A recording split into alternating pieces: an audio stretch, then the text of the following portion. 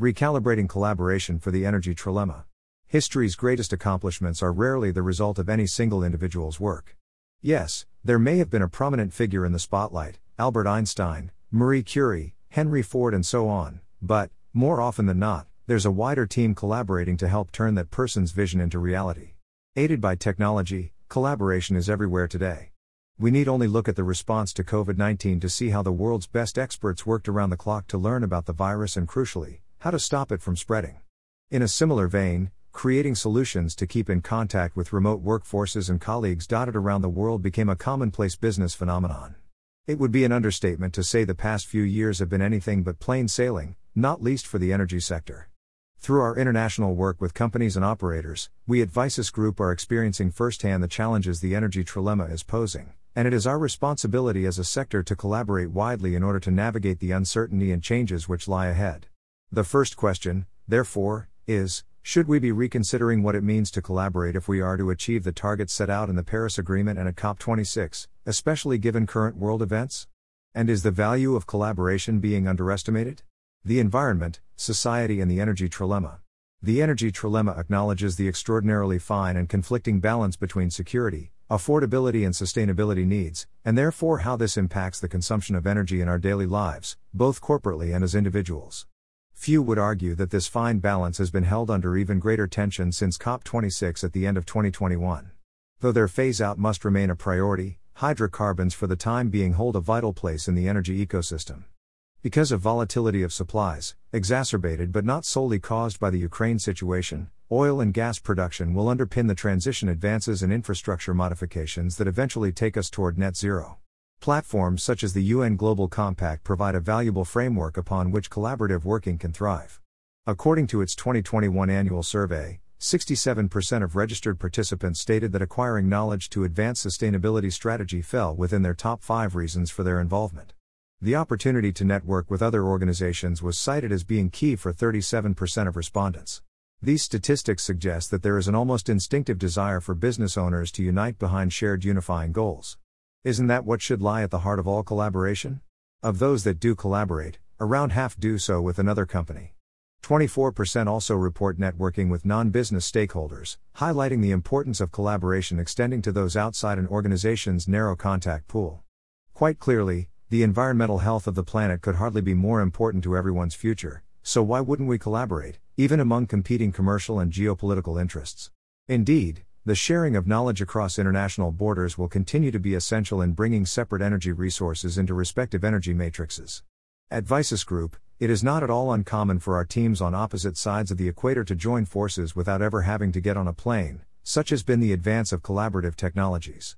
Tools such as Microsoft Teams and SharePoint are commonplace, spurred on of course by the pandemic, offering hitherto unimaginable degrees of workspace chat, video conferencing, file storage and application integration.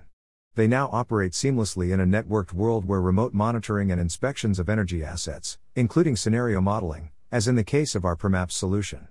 Of course, these are just a sample of what can assist us going forward in our quest to collaborate for a more sustainable world.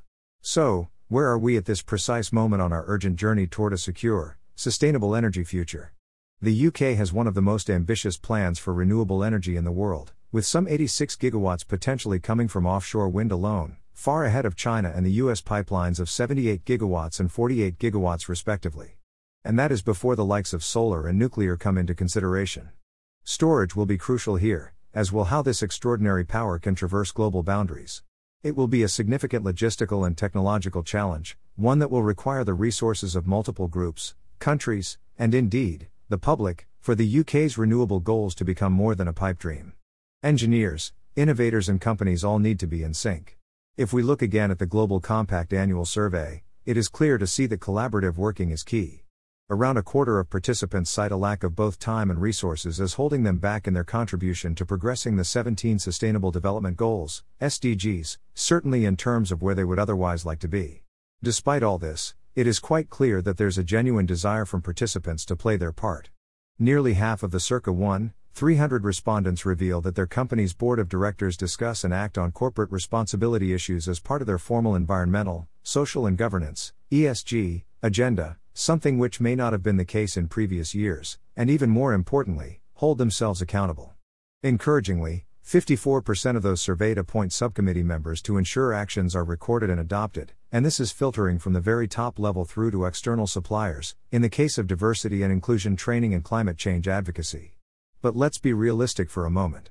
Sustainability needs to be 100% collaboration.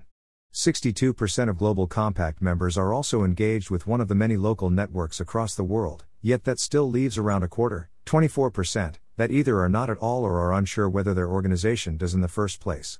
Whatever the reason, collaboration is as much about learning what can be done to improve, as it is the physical implementation.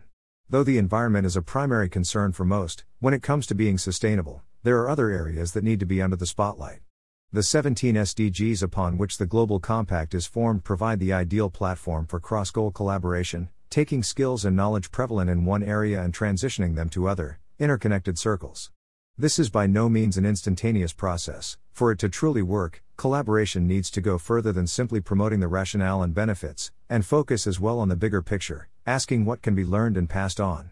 A classic example is the oil and gas sector's role in advancing the cause of and case for the energy transition. Carbon capture data is routinely gathered as part of an oil rig's active life cycle, therefore, it can be utilized to assess overall efficiency and be the framework for evaluating scopes 1, 2 and 3 emissions, all from one pool of data.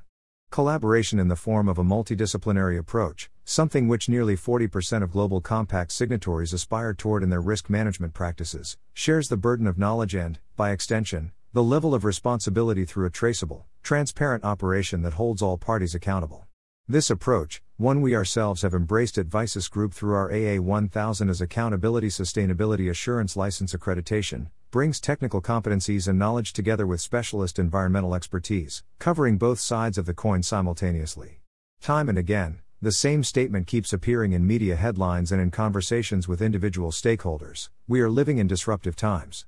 It's a point that needs no further explanation. And yet, what we are not hearing enough about is how disparate groups can join more of the dots to make transition possible. That includes internal teams and departments within organizations, which can then join others at the forefront of idea generation and promotion of processes that position their organization as an exemplar in advancing the energy transition at the pace it needs to. So, let's return to the beginning, when we asked ourselves if collaboration needs to be redefined for the energy transition. Does the dictionary definition still ring true? And does it cover enough ground for these highly disruptive times? Or is collaboration also about rallying others' contributions and confronting head-on such existential world-changing issues? Headline photo courtesy of Getty Images.